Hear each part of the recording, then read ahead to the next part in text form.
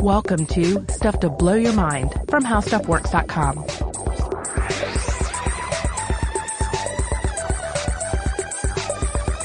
Hey, welcome to Stuff to Blow Your Mind. My name is Robert Lamb. And I'm Christian Sager, and today we're talking about a topic that most science podcast listeners would think, wait, what? Why? Alien abductions? Really? You guys are going to take that seriously? Well, I think the tone is the question, right? Because a lot of science brands will discuss alien abduction, but they'll take a very hard, skeptical approach. And certainly, science is the bedrock of this show, and I feel like we tend to take a skeptical approach with most topics. Yeah. Now, that being said, we always try and make a point of acknowledging that with paranormal experience, there is still some sort of an experience going on there. There's often some sort of a memory. There's something that goes on in the human psyche that makes it quasi-real or real for the individual. And so we always make a point of trying to honor that and respect that as much as possible while also keeping, one foot firmly planted on the earth. Yeah, exactly. And alien abduction is similar to some of the other topics we've covered before, like, say, satanic panic and exorcisms. Mm-hmm. Demons. Angels also, like the stuff that we did with John Dee. And what's interesting to look at here is that there is a quantifiable large amount of academic research into this topic. It's actually interesting. One of the pieces that I looked at for this episode is by someone named J.D. Finkelstein.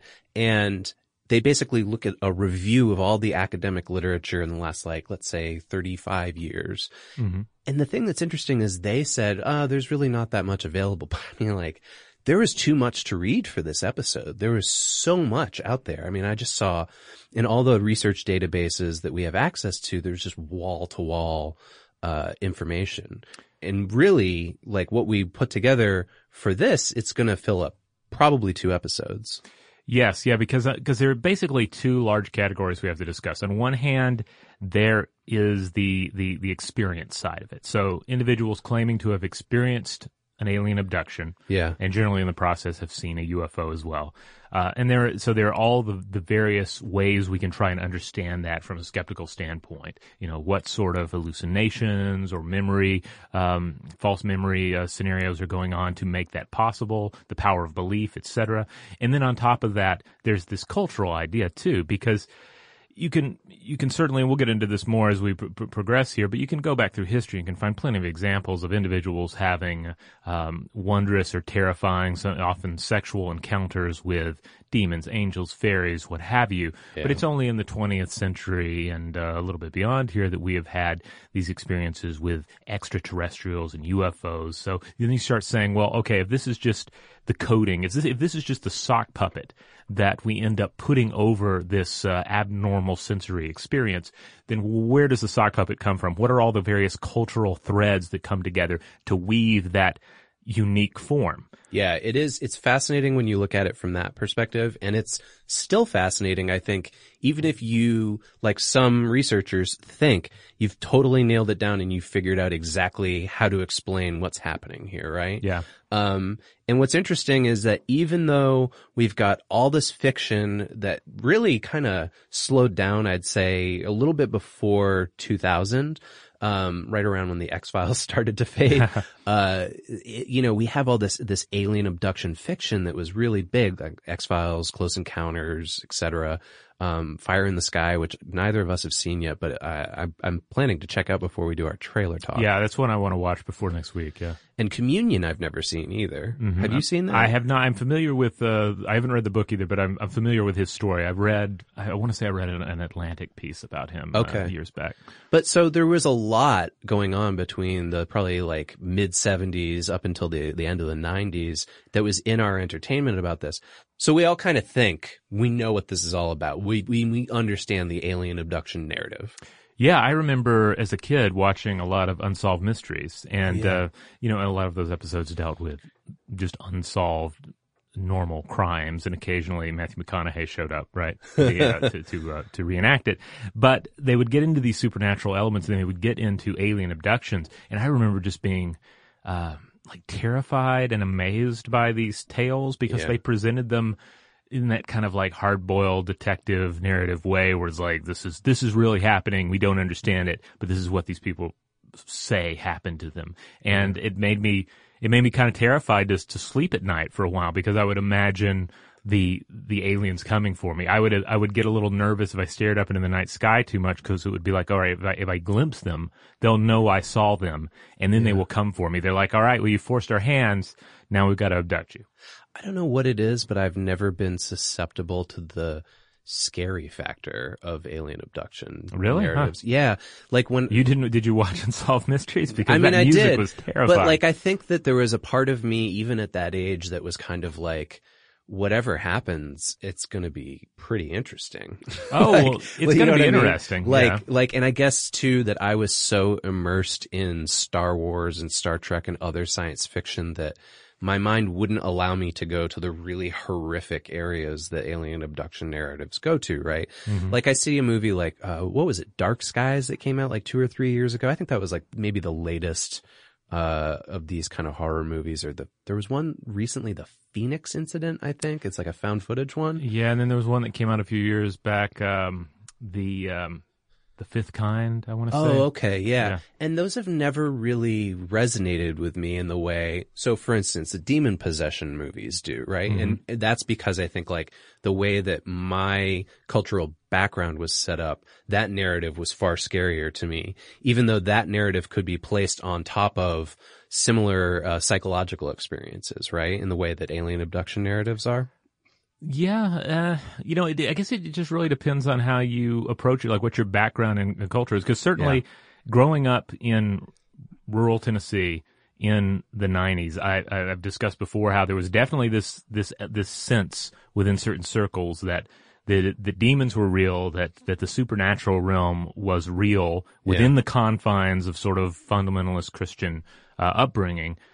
But then at the same time, there were these voices of, I want to say, more scientifically sound, reasonable voices that filter through into stuff like Unsolved Mysteries. And you watch that and you're saying, okay, well, this seems like it could be true as well. So I guess it depends on like where you're firmly entrenched. Yeah. And so for that reason, I think it's important for us to start off here with just a bare bones basic description of what we're talking about here with alien abduction. So an alien abduction specifically is when a person claims to have been taken by any being from outside Earth against their will. And these surged in the 1960s and then waned through the years with the expansion of space technology and exploration. But we have to be clear here, there's no physical evidence that supports claims of alien abduction or even that extraterrestrial intelligence exists.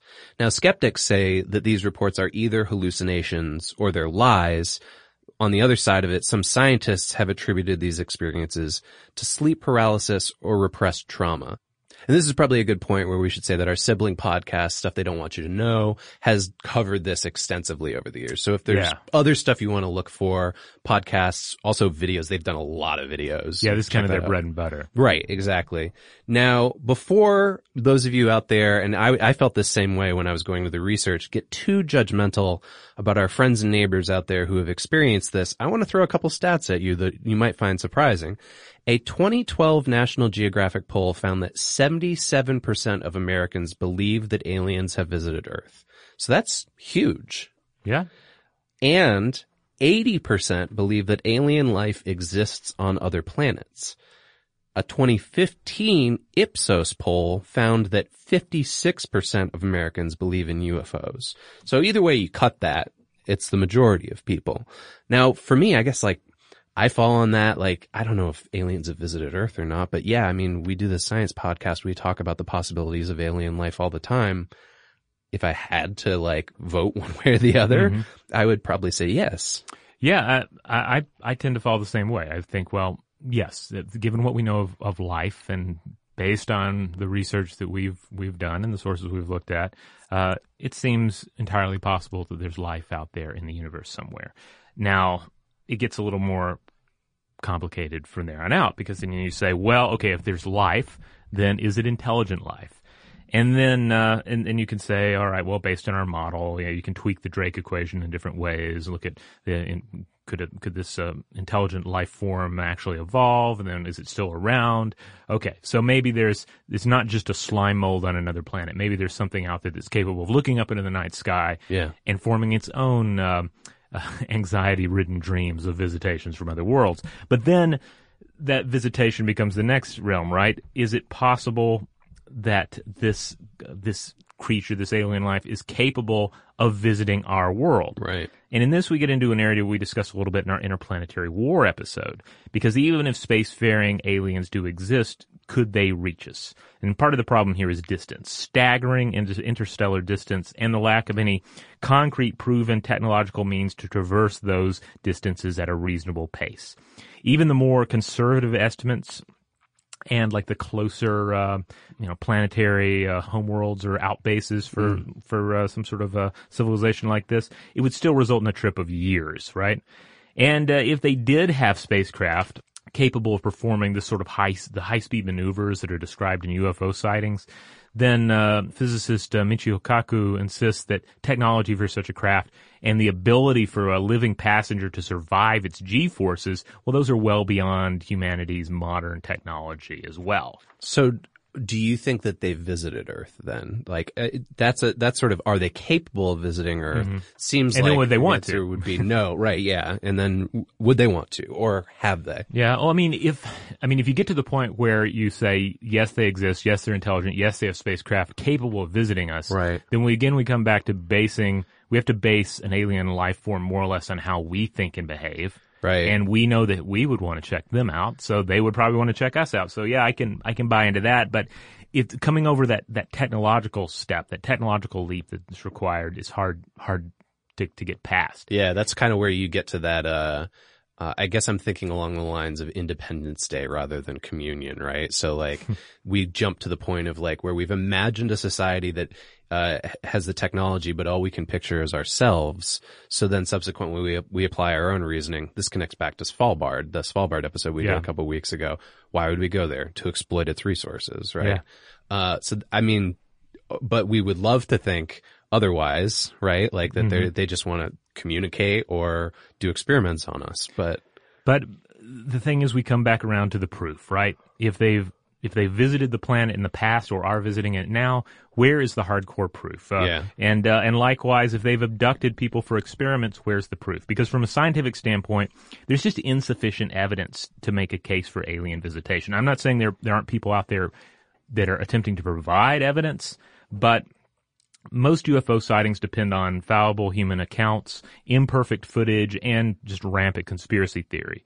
All of it tends to crumble under the scrutiny of the scientific method, and that's our best way of determining what's reality and what is ultimately fantasy. And also it's worth reminding everyone that, scientific inquiry hinges on something called the null hypothesis, which means the burden of proof is on anyone making a positive claim. So if you say a dog ate your homework, great. Well, where's the testable evidence? You saw an alien spacecraft? Excellent. Let's test and validate your story. So in other words, it's up to individuals who have seen the UFO. It's up to individuals who have experienced the abductions or buy into these stories. It's up to them to provide the proof, and we just don't have it. Along the same lines as the null hypothesis, the scientific world doesn't go on the defense every time someone sees a ghost. Even in the presence of testable evidence, perfectly terrestrial claims demand rigorous testing and a high degree of certainty in the results. So I guess to put a cap in our position going into this episode and looking at the research, as I've said in the past when we've talked about sort of paranormal phenomenon and then tried to shed a scientific light on them, I may not believe in this, but I believe that the people who believe are being honest. I believe they believe. And it's important to note that most of the research has focused on attempts that are either trying to prove or disprove the existence of aliens rather than what's actually going on.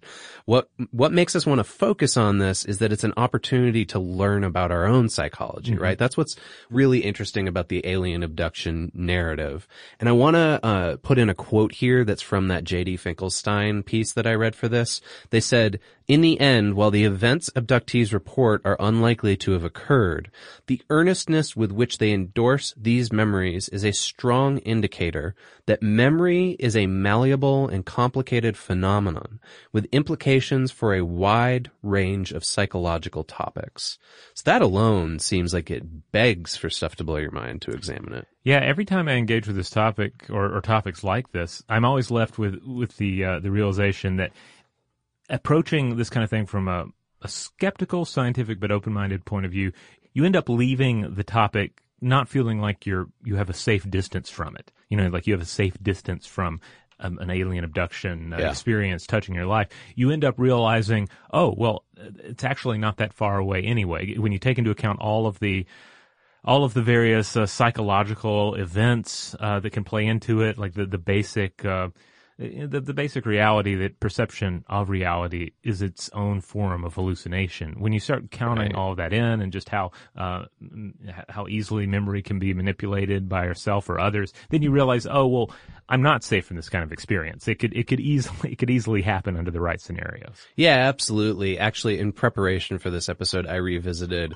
one of my favorite X-Files episodes, Jose Chung's From Outer Space, which if nobody out there has seen it, I highly recommend. Even if you've never seen any X-Files, you don't need to. It's in season 3, right smack in the middle, I think. It doesn't connect to any other episodes. It's written by Darren Morgan, who in my opinion is one of the best writers of the show ever.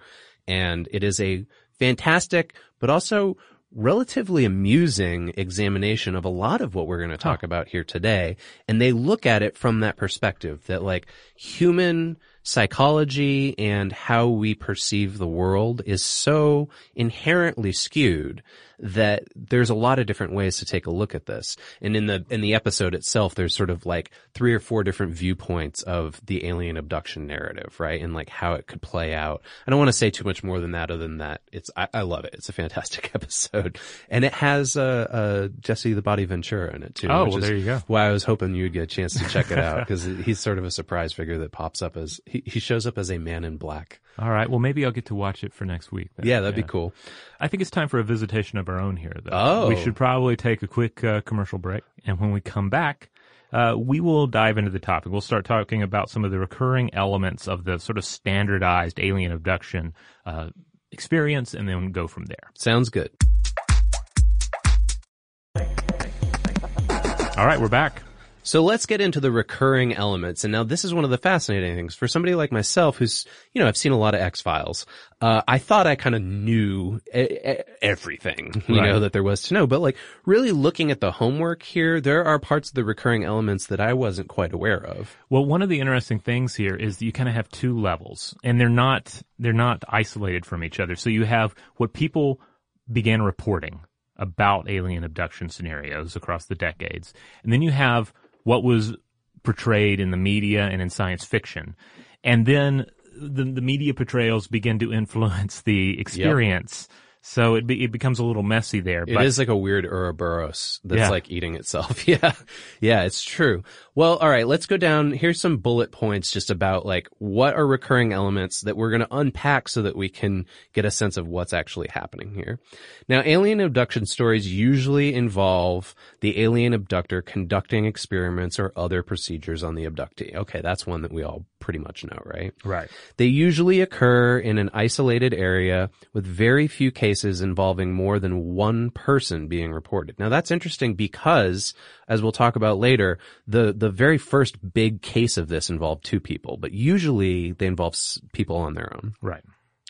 They usually begin with the sighting of a UFO or some kind of lights in the sky. And then most reports involve an individual being placed in a trance-like state while they're being experimented on. Now, some people report that the exams and stuff like that happens in their homes rather than on a ship or something like that. Here's one of the things I always had a problem with these explanations. The assumption is that you're taken into outer space when this happens, right? But I always thought, well, that seems like a lot of work for the aliens. Wouldn't they just stay in orbit or stay within the atmosphere somewhere? You know what I mean? Yeah. Like it seems like, why do they have to fly all the way down and all the way back up again? Well, two answers. If I'm going to go with just the straight up sort of skeptical technological profile here, I would say, well, their ships are apparently crazy powerful anyway, able to zip around at unbelievable speeds. So going back into orbit for them is no big deal. Maybe, yeah. The other side of this would be that you look back at these past paranormal experiences and one is taken to the fairy realm, one ascends into heaven, and therefore this matches up more with our mythological expectations for visitation. Right, absolutely. So that's why I think it's maybe more surprising when it occurs in the home, right? That's like less along the lines of what we're expecting. But then again, when the angel visited Mary, in the Bible, it was just in the home. She didn't get to go visit orbit or heaven. Hey man, that was a one-of-a-kind thing. Look though, other common factors that show up in these narratives are beams of light, and the beams of light can both paralyze and make you float, as well as abductors implanting devices, collecting tissue samples, and as we know, probing orifices using strange machines. Now, some people also report psychological experiments related to memory or pain. Now, that was one thing that I had never heard of before, so that's interesting. And then once the procedures are done, the abductees are usually returned home. Now, the aliens are usually described as small figures with smooth, shiny skin, large heads, and bulging eyes. This is the similar gray aliens that were depicted in early science fiction films. And there's a hierarchy that's sometimes described between the aliens, where the small ones perform menial work while the large ones are the leaders. They are usually said to communicate telepathically. Now, of course, Robert and I, one of the first things that we started talking about when we were prepping this episode was, I guess it's 2 years old now, maybe, that Saturday Night Live skit with Kate McKinnon and Ryan Gosling. Oh, yes. They're playing alien abductees who are explaining their experience to like the Pentagon or something like that. Yeah. And they have vastly different experiences, right? Yeah, most of them have this pleasant hippy-dippy kind of experience, and then one of them has this more traumatic experience with the aliens. Yeah, and it's sort of explained in the narrative of the skit that it's because there's different hierarchies of aliens, right? Like there's the larger leader aliens, and then there's the smaller aliens, and I believe the way that Kate McKinnon refers to it was that she wasn't dealing with the top brass. Yeah. Which is always amusing to me when I watch that. It's a great skit because Ryan Gosling is having extreme difficulty holding it together throughout the entire skit. So back to this though, the victims, they don't seem to immediately recall their experiences. This is an important part, right? So my assumption was always like, well, you just kind of like wake up in bed and you're like, whoa, I was abducted by aliens, right? But it's not actually along those lines. It's usually you don't recall what happens. You notice that you've lost a chunk of time from your memories, and then you start experiencing panic attacks, stomach pains, or psychological distress afterward. And then it's because of those symptoms that you start kind of looking inward and why am I feeling like this? So sometimes people don't realize they've been they don't come to the realization of their abduction until after treatment. And this is usually in the form of hypnosis. Now, abductees often experience a range of maladies, both physical and psychological, and this leads them to go consult a mental health professional, and that can include anything from anxieties to phobias, nightmares, aches and pains, and as we mentioned earlier, the missing time thing. Sometimes victims don't know what happened to them, so it's not like they visit this person and they say, I know that this was an alien thing, I just need you to confirm it, right? Usually they're terrified because they're like, am I having some kind of brain event, you know? But, you can imagine a certain amount of self-diagnosis going on here as well, where you have some sort of symptom that's, if it's not completely unexplainable, then at least it's bothersome, it's causing some anxiety, and then you start casting around for some sort of an explanation. Now, maybe, for the modern listener, you go to WebMD or something and you start looking at symptoms and driving yourself crazy that way. Yeah. But you could also very easily go to an alien abduction Reddit board or a message board of some kind, or watch an episode of Unsolved Mysteries back in the 90s and Right. you start thinking, oh my goodness, maybe this is what happened to me. Or another like paranormal narrative like ghosts Yeah. or angels visited. It really depends on kind of what fits your cultural worldview. Yeah, if the soil is fertile for that idea to really grow. Okay, so and another thing that I didn't realize, and this seems really important, is that most abductees report the experience as being positive. They see it as a life-changing thing. In fact, Susan Clancy, who's somebody we're going to cite a lot in this episode, she wrote a book in 2007 about the phenomenon. She found that it's often related to humans' need to believe in something. She says, quote, people go through life trying on belief systems for size. Some of these belief systems speak to powerful emotional needs that have little to do with science. The need to feel less alone in the world, the desire to have special powers or abilities, the longing to know that there is something out there, something more important than you that's watching over you. For many people, belief in alien abduction gratifies spiritual hungers. It reassures them about their place in the universe and their own significance. Now, one abductee actually said to her in the interviews, said the experience made him realize he wasn't alone in the universe and that there were beings out there who cared about him, and that getting to that point was a really arduous journey. It was like a hero's journey for this person, because there were a lot of people along the way who wanted to deny his experience. Yeah, I think these are very important points because on one hand, yeah, everyone wants to be a part of just a human community, and what brings a community together more than shared beliefs. Yeah. So if you can find people that also say, yeah, I think this is really happening, and this happened to me, it brings you together. And then on the other hand, people want to believe in something bigger than themselves. They want some sort of a spiritual model, but there's often this the problem of proof. How do you really cement that belief? And there's a whole argument that the witchcraft persecutions of the past, a lot of that, I believe I've talked about this in the show before, the author Walter Stevens goes into it in his book titled Demon Lovers, where he talks about witchcraft persecution being largely a way for individuals within the church with a conflict of faith to be able to say, look, here's physical proof of the supernatural because this witch had sex with a demon, and if demons are real, then so are angels. So if you have been, say, if you've been experimented upon by an alien, that's your experience. And certainly if you have, you can point to your arm and say, like, this, I think there's a chip under here. Yeah. Then this is physical proof. This is your physical proof of something greater than yourself, of this essentially a spiritual world that you have connection to. And ultimately, what's the difference between the stigmata and the scar of the microchip implant that you believe in?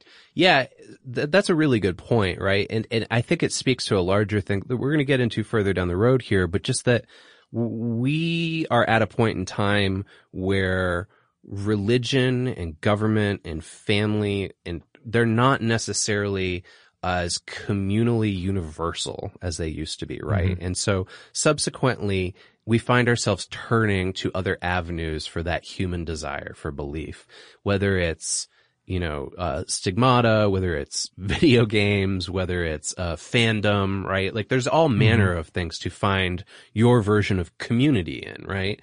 And I think this can fall into that.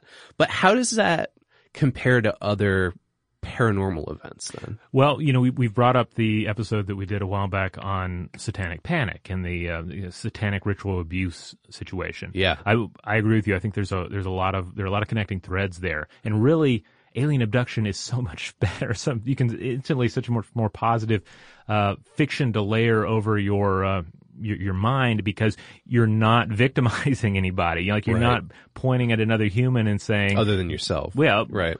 Yeah, and I could see where in certain models that could take on a harmful form, but yeah, you're not making legal charges of abuse against somebody. You're If anything, you're accusing aliens of physical abuse. Yeah, this immediately made me recall, no pun intended, the book Michelle Remembers from the 70s, which we talked about in our Satanic Panic episode. That this was a thing going into the 80s, like recalling memories that had been repressed, right? Yeah. And as we learned then, and we're going to learn through here, sometimes those recalled memories weren't necessarily real. Yeah. Now, along those lines, there is a historical trajectory of the alien abduction experience. The reports really seem to be marked by the 1940s and 1950s golden age of science fiction. That's right. In the U.S. And it was very popular due to the dawn of the space age. I'm speaking of the science fiction stuff, not of the alien abductions. Also, we have to remember the Roswell incident, which we now sort of think of as being this fantastical thing that's connected to TV shows. It was a real thing that happened in New Mexico in 1947. So that panicked people as well.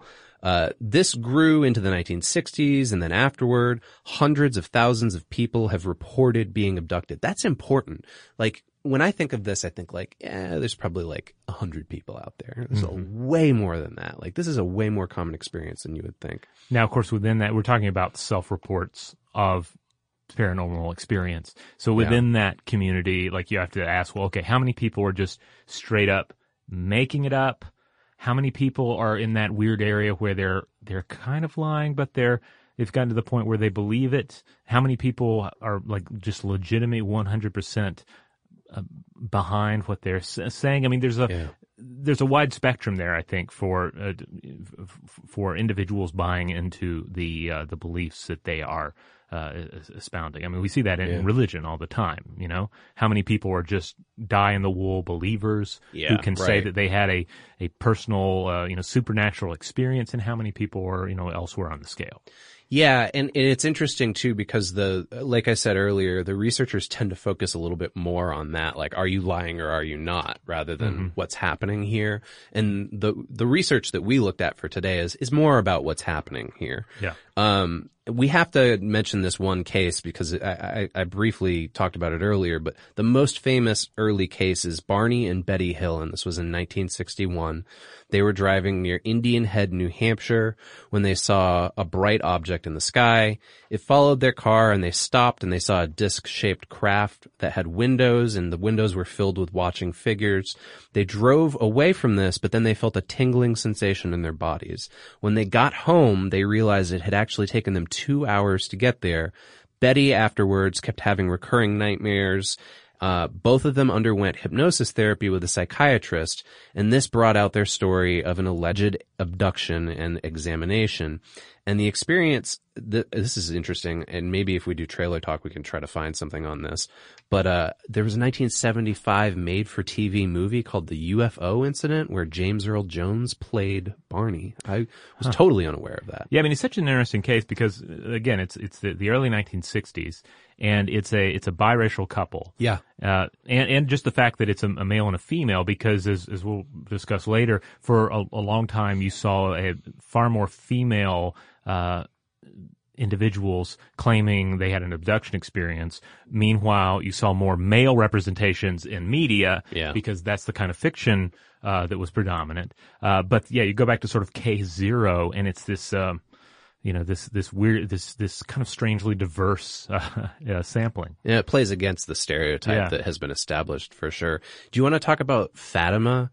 Because this is actually close to an episode that I've been proposing that we do for a while now, but we have to find a place to land on it. I've always wanted us to talk about the Marian apparitions, and this is Fatima was where one of those happened. Oh yeah, so this is essentially a UFO encounter in terms of unidentified flying object, but in 1917, before any of the alien abduction stuff took off. In what has subsequently been explained as everything from stratospheric dust to mass hallucination, you had thousands of people claiming to witness this paranormal experience in a predominantly Catholic town. They claim to see Virgin Mary arrive in, quote, an airplane of light. So before the advent of Christianity, the same sort of event would have likely been viewed through the lens of, a pagan belief system.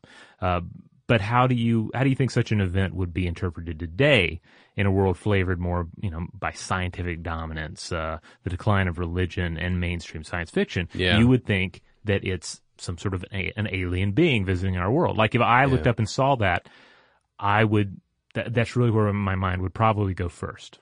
Yeah, right. And also, I'm not as familiar with the Fatima story as I'd like to be, but why would we automatically assume it's Mary, right? Unless even if it appears as a female human being, that doesn't necessarily strike the narrative chord that's common with the two of us, at least. Yeah. I mean, you look at the people and the place and the time, and you realize this was their predominant narrative for supernatural occurrences. And so that is what they went to. That's what their minds went to when they observed this or experienced this.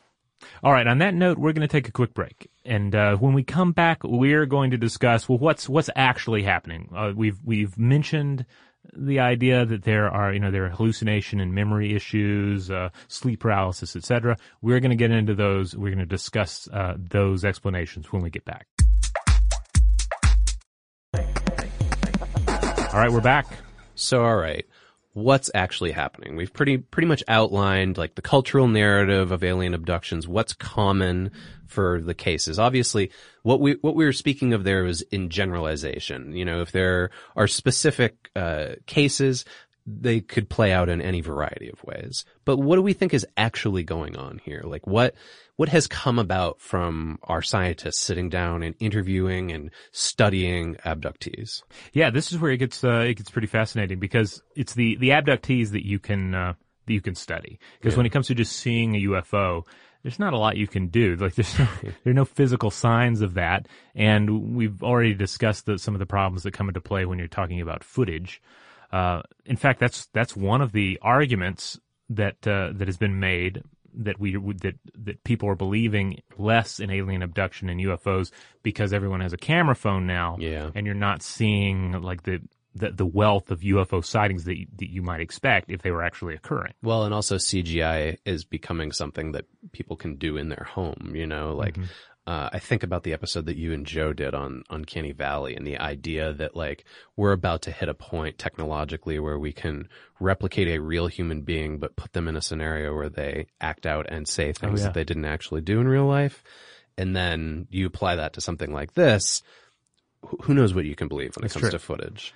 But with the individual, we have that physical or that alleged physical proof that can be evaluated to varying degrees, be it physical or psychologically. Yeah. So there's all kinds of possibilities, from hallucinations to lucid dreams, which we've talked about extensively on the show before, or just plain fantasies, right? And the explanations range from sleep apnea to sleep paralysis to hysteria to psychosis. Now, sleep paralysis seems to be a really interesting landing point for a lot of more empirically minded researchers on alien abduction. And in fact, Robert has done a fantastic sleep paralysis video that you can find on stufftoblowyourmind.com. That was a fun one. Yeah, and I believe we've talked about it on this show before too, probably more in terms of like incubi and succubi and whatnot. Yeah. But yeah, I mean, the basic idea is in your dream, you could have a dream about being a kung fu fighter, for instance, but your body is on lockdown, and that's to keep you from kung fu fighting anyone who's in bed with you, or falling out, destroying lamps, that sort of thing. Yeah. That is the basic idea. But there are various conditions that can interfere with that, and one of those is sleep paralysis. And in this scenario, you wake up, but your body's still on lockdown. And on top of that, it's also not just I'm awake now, my body won't move, which is frightening enough, but you're also going to be in that nether space between dreaming and being awake. You're going to be in that hypnopomic state where you're susceptible to these hallucinations. I think a lot of us have probably experienced this to some degree, where there are two versions of this. One is descending into sleep and one is arising. I've experienced the former, where I'm like reading. If you're forcing yourself to read a book and you really should go to sleep, you're trying to keep going, and then you start reading things that aren't there. Yep. I've done that, yeah. So that's one example of this nether space we're talking about. The other is if you've ever woken up and been enough in the dream state that you still sort of perceive the dreams in reality. Like the best example I have of this is I remember being a kid and having a dream about having this like robot toy that was just amazing. Mm-hmm. And then I woke up, and at least for like a split second, it was there in the bed with me, and then it wasn't. Now, there are a few things as an adult that an individual, wants as much, I think, as a child wants a toy. So maybe that's one reason I've never experienced anything like that since. But it, it's an example where I was somewhere in between dream and wakefulness. Yeah, my wife actually used to get night terrors, and if we had anything hanging up in the bedroom that had like an odd pattern on it, she would wake up in the middle of the night, not realize that she was still sort of in a dream state, and she would think like spiders or something was moving around on whatever it was, whether it was a poster or a tapestry or whatever. So we've kind of, gotten used to that now and try not to hang up things like that would invoke that state. But yeah, whereas like I've never had an experience like that other than, in the, Satanic Panic episode and in the Exorcism episode, I've mentioned my experience when I was younger and I had snow blindness and I thought there was a demon in the room with me. But nothing like that where there were, I didn't know if I was dreaming or awake. Now, sleep paralysis, we're gonna break it down here, but I gotta recommend this movie, The Nightmare, if people really want to spend like a good hour and a half with the concept of sleep paralysis. Oh yeah, I believe it's on Netflix right now. Yeah, I think so, and it's done by the same people who did that great documentary on The Shining, Room 237. So definitely check that out. It taps into the alien abduction narrative stuff too. But this one is more of a legitimate documentary, right? Because the thing about the Shining documentary is that it's a documentary about a fake basically a conspiracy theory that was made up. And multiple conspiracy theories. That just ended up like having a sort of truthiness to it. Like you could see like, oh, I could see Stanley Kubrick faking a moon landing because he was guilty about blah, blah, blah. But yeah, exactly. Yeah. Whereas The Nightmare is more like they're actually interviewing people who have had sleep paralysis experiences. But they reenact some of the experiences. They do, right? yeah. Uh-huh. So you wake up in this state of sleep paralysis, okay, and things are not 100% waking reality, and things could be you could be essentially be experiencing a sexual hallucination that's colored by your subconscious, and the exact nature of that hallucination could depend, like your dreams, on just the nature of your belief system, your cultural literacy, what you watched on television the night before, what you're really into or what you're doing. I mean, just think to your dreams, and you can see the diversity that is in play. I can give you a perfect example of this based on last night. Are you ready? Yeah. Okay. So the day we're recording this is the television show At Midnight. Yes. Today's the last day. It's canceled and this is going to be the last episode. And I read about that right before I went to bed last night. Mm-hmm. And then I had a dream that I was stuck with Chris Hardwick in a dorm room and that we were packing up his dorm room because he had to move out of there. Huh. And it just kept going and going and going. And it was one of those dreams, like we talked about this in our lucid dream episode, where you can't quite get out of it. Like even if you wake up, go to the bathroom and come back and fall back asleep again, like it kept going. And I was convinced that I was stuck. I had to help him pack up all this stuff. And there was just like an infinity of things in his room that no matter how long we packed, it would never finish. Well, this is interesting because the dorm room narrative, the dorm room situation, I'm just going to guess and say this is probably not one that you draw from a lot. This is probably not something you're using in your fiction or your comics, or you're not reading like college dorm literature. Right. But the brain just latches onto it and it's like, all right, this is what we're going with. Well, yeah, I mean, I know exactly where this came from. My wife and I are planning to move in the next couple of months. Mm-hmm. So I've already, like, for instance, I've started going through things and packing them up and putting them in boxes and thinking about like, what do I need to get rid of to make moving out easier, right? And then I just read that small piece of information and it somehow got lodged into the back of my subconscious and then manifested as Chris Hardwick in my dream. All right, well, I'll come back to this thread in just a second, but I believe you have a little more to say about sleep paralysis. Yeah, I just want to give our audience a little more information here. It's often attributed as a catalyst event that leads to the formation of false memories. And what we're talking about here is the basics. It's a non-pathological phenomenon that occurs because of a temporary discordance in rapid eye movement sleep. And it causes sensory input to be blocked and motor output to be inhibited. So subsequently, a sufferer of this is experiencing both internal dream stimuli and external sensory stimuli. Again, you say like, oh, I've never heard of this. This sounds ridiculous, right? Well, actually, 30% of the population has had at least one instance of this in their life. 5% of the population experience vivid, visual, auditory, and tactile hallucinations. And it should be made clear, too, that these are without drugs or alcohol in relation to this. The Japanese actually have a term for this. It's so common, called kanishibari, and it is represented as a devil stepping on a sleeper's chest, while the Chinese call it guiya, or ghost pressure. I want to see a movie called Ghost Pressure. And then I got to come back to Susan Clancy. As I mentioned, a lot of her research related to alien abduction really kept popping up all over the place for this episode. She's one of the main researchers on sleep paralysis as an explanation for alien abductions, and she categorizes it into 3 different groups based on qualities. The first one is called intruder sleep paralysis, and this is when you have hallucinations that include the sense of a threatening presence in the room, as well as strange noises, footsteps, voices, and the physical sensation of somebody touching you. Then there's the incubus sleep paralysis, which leads back to, you mentioned we've talked about it before. This includes hallucinations of breathing difficulty as well as the sensation of impending death or bodily harm. So that's your ghost pressure, essentially, right? Something's pushing down on you. And then pushing down on you.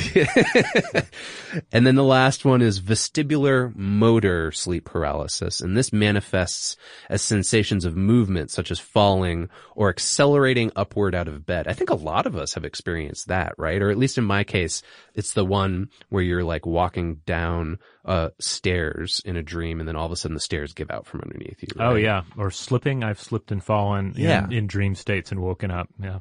Now, the first 2 of these, intruder and incubus, are heavily implicated in alien abduction phenomena. But in a 2005 study, McNally, who's like a partner of Clancy's, and Clancy, they interviewed 10 abductees, and they described their experiences of alien abduction in terms of sleep paralysis. It all lined up. All the elements reported were consistent with these kind of hallucinations, but they were only recovered by the individual following hypnotherapy. And of course, in all this, it's just important to remember that when you're talking about memory, you're talking about something that is malleable. Every time you recall a memory, it's susceptible to change. Yeah, that's super important to remember. So, and that also means, I think they actually pointed this out. This was there was a line on the television series, The Expanse, where they mentioned that the memories that are the most important to you are the ones that you can trust the least, because you've drawn them out so much and you've manipulated them. So you can imagine the situation with a life-changing event like an alien abduction scenario. Like, this is a memory that is even more untrustworthy because you keep touching it. It's like a lump of clay. Yeah, you keep taking it out, reforming it, and then putting it away. Exactly. Dries up a little. If you're going to, and you might be letting other people touch it as well and influence it. So you got to take that into case. Now, one interesting, I think, example of the skeptical approach to all of this is the experience of Michael Shermer. Now, if you're not familiar with Michael Shermer, you should seek him out on social media. He's very active there. He is always sharing his opinions on a number of different scientific and of course, criticizing pseudoscientific endeavors. He's the editor of Skeptic magazine. So he's been active for a number of years in the skeptic community. But he himself experienced an alien abduction, or rather, what happened is he collapsed from sleep deprivation and exhaustion following an 83-hour bike ride in a transcontinental race. And as Shermer's support team rushed over to him to tend to him, Schirmer saw them through the filter of a waking dream, and he perceived them as aliens from a 1960s television series. Yeah, this is very much in the line of that Jose's Chung from Outer Space episode. They're interviewing an abductee, and in multiple different scenarios during the interviews, she sees them. She either sees them as aliens, or she sees them as men in black, or she sees them as soldiers in the army, right? So there's different lenses that are the perceptions coming through. Yeah. But in Schirmer's case, I think one of the cool things is like I've never seen him indicate like, yeah, I was super into that 1960s TV show. Like it's just, it's as if the brain just casts about for one of these lenses, something that'll make sense of what's happening, and suddenly there it is. And then a lot of it falls to what you do with it afterwards.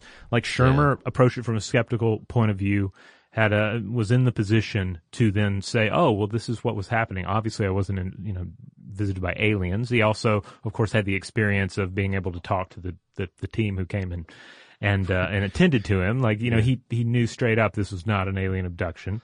And he was able to work from that point on in his life. But someone else might not have the same tools, the same opportunities, and they're left to pursue a different route in understanding what happened. Right. Yeah. And that's the important part too, is that like we need to be able to distinguish memories, and then what's the difference between false memories or recovered memories? Because these terms get thrown around a lot, right? And for him, it's very easy for him to say, oh, that was a false memory because there were other people there with me, right? And they helped clarify. But then the question is, can a false memory and a recovered memory be the same thing? And it seems like the answer should be no. Specifically, researchers are interested in whether recovered memories are authentic, right? And if they're not, is that because the people who are relating them are lying, or is it because this is a manifestation of an involuntary mechanism that we don't have any control over, The latter seems to be more probable based on evidence. So the discussion tends to focus on the idea of what we're calling false memories here. Yeah, false memories is a fascinating area unto itself. And I think one of the important things to remember about false memories versus authentic memories is to first of all get into that area where you realize memories are not a video recording. And again, every time we draw them out, we manipulate them a little bit. So memory, this is why you have such a problem with eyewitness testimony in so many criminal trials. So and also you have to break down we remember things in different ways. Memory work is more complex than just this sort of videotape kind of metaphor that we often draw upon. There's an excellent book on this topic titled The 7 Sins of Memory, How the Mind Forgets and Remembers by Daniel Schachter. Highly recommend it, but he breaks it down into a few different categories, those 7 sins. There's transience, which is the weakening or loss of memory over time. So, this is just the idea of someone's older and their memories have faded. Sure. There's absent-mindedness. So this just gets down to attention in memory. You weren't actually that attentive to a series of events, and then afterwards your brain is kind of filling in the details. Like one of the big examples of this is September 11th. People who remember what they had for breakfast and what they were wearing, etc. And actual investigations of this have turned out that that's often not the case. You don't actually remember all that stuff, but your brain is kind of working in a way where it's like, hey, you just focus on surviving and we'll just make up all the details for what you ate for lunch. There's blocking. So these are failed attempts to recall tidbits of memory, a face, a name.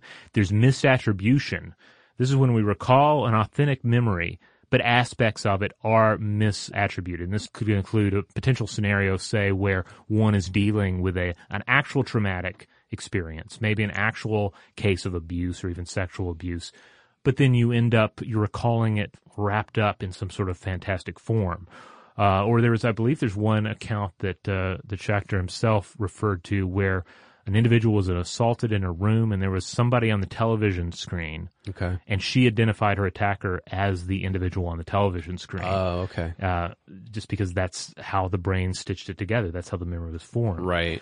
There's, of course, suggestibility, power of suggestion. That, of course, is a huge factor in our satanic panic episode, where if you have someone who is going to make heavy suggestions that some sort of scenario took place, then that can influence your memory of what happened.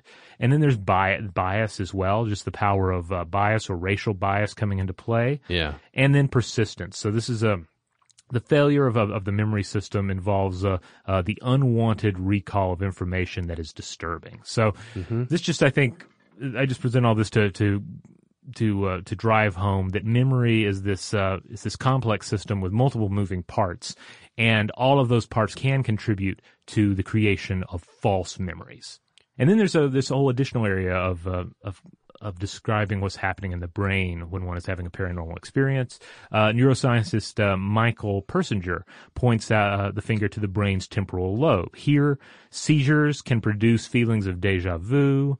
Persinger believes that the temporal lobe anomalies, when combined with certain cultural experiences, such as belief in angels or aliens, can mislabel imagined experiences as actual events.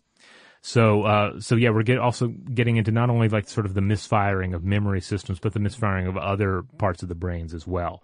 But even without the aid of neurological misfiring, again, human memory is complex, it's fallible. Every day we encounter new experiences and then craft that experience into an imperfect narrative. We can ultimately convince ourselves of nearly anything, especially when it fulfills a need, such as explaining what happened. Yeah, and even with explanations like our realizations that memory is imperfect, or the thought that, oh, something's going on here in the actual organ of the brain, some people just assume, well, anybody with an alien abduction story, they must be crazy, right? That's got to be what's going on. In fact, the gag in Jose Chung's is that every single person they talk to about it starts off by saying, well, this is going to sound crazy, but... ... Now, the study by Clancy and McNally that I mentioned earlier, it actually showed that the mental health of abductees doesn't differ dramatically from the general population. They tested 10 abductees. 4 of them didn't qualify for a single diagnosis in the DSM-4.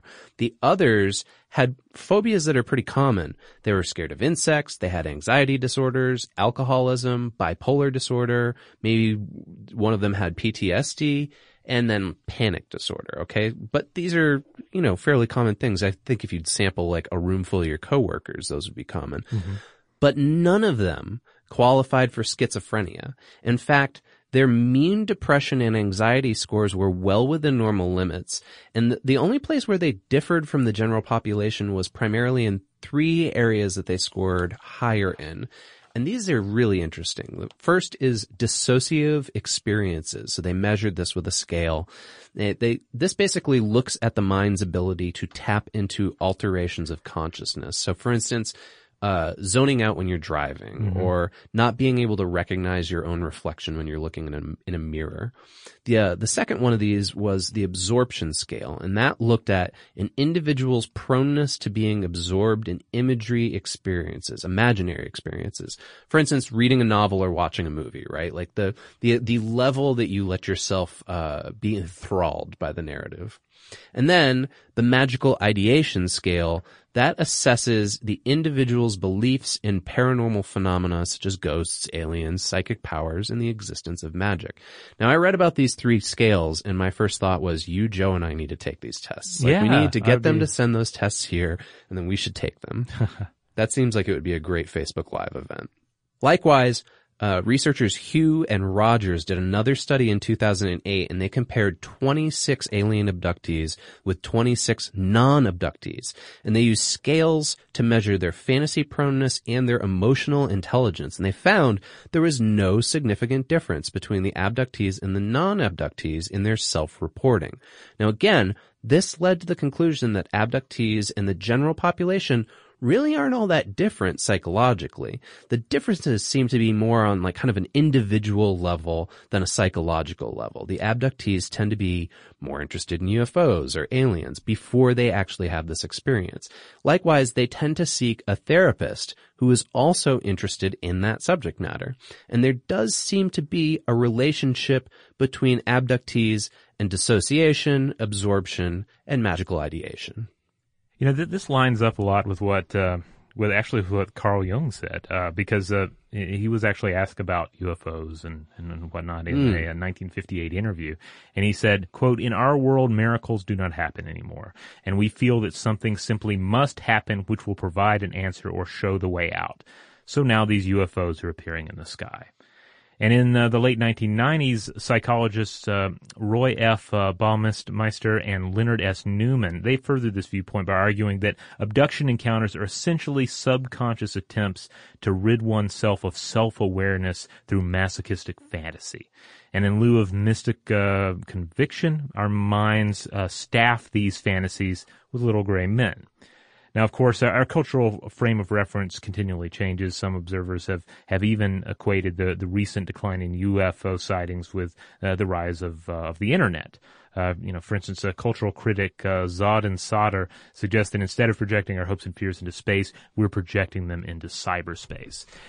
I have to say, this makes me wonder, so if you go with this argument that people are experiencing alien abductions less and they're reporting them less, which again is arguable.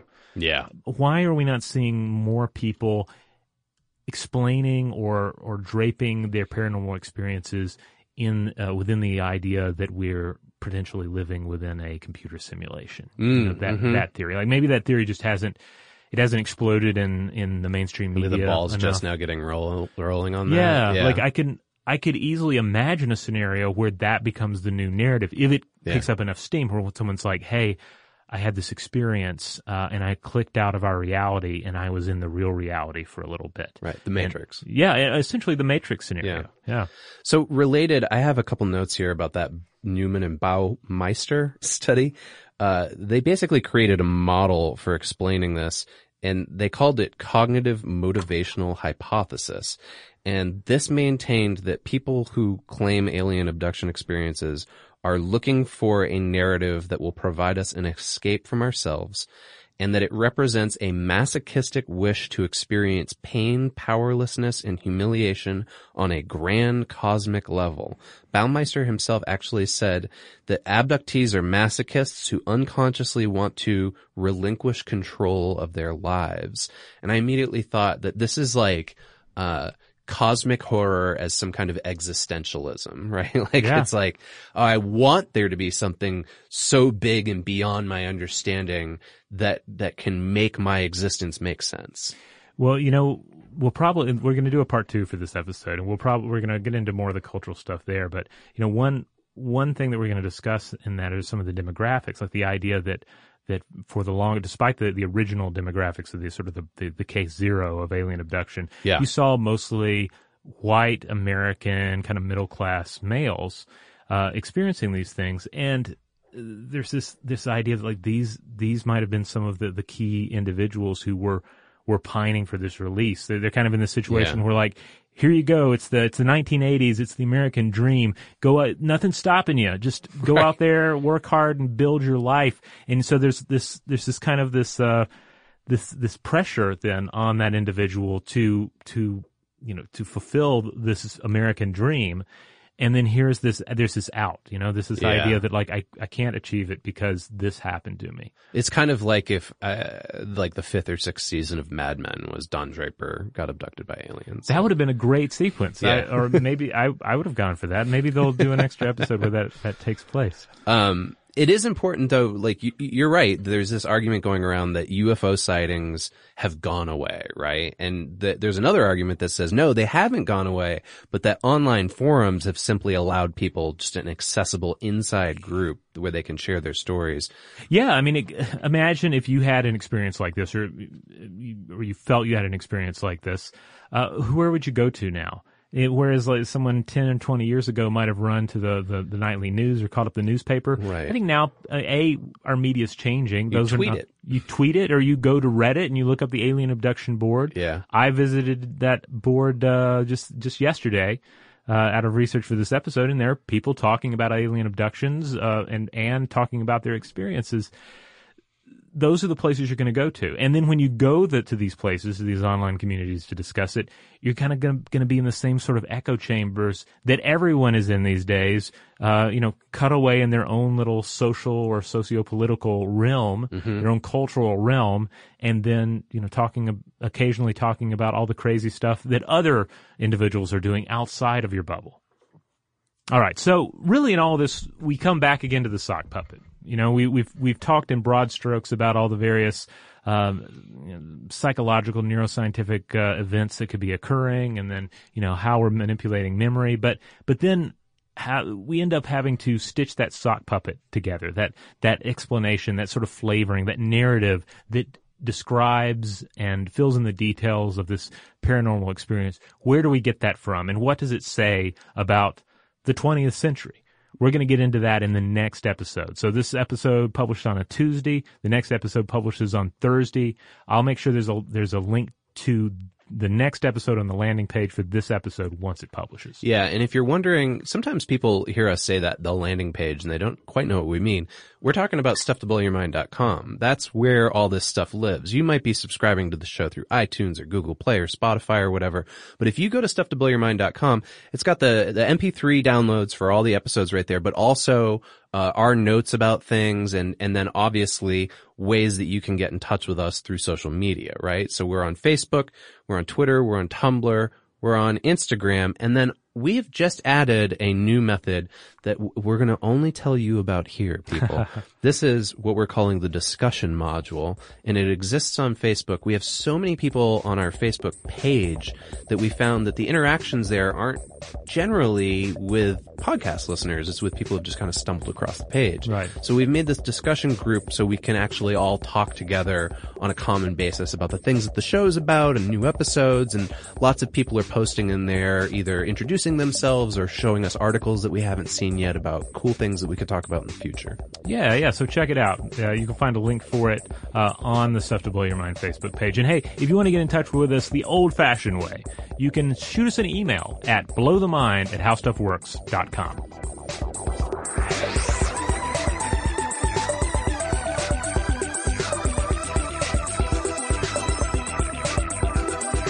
For more on this and thousands of other topics, visit howstuffworks.com.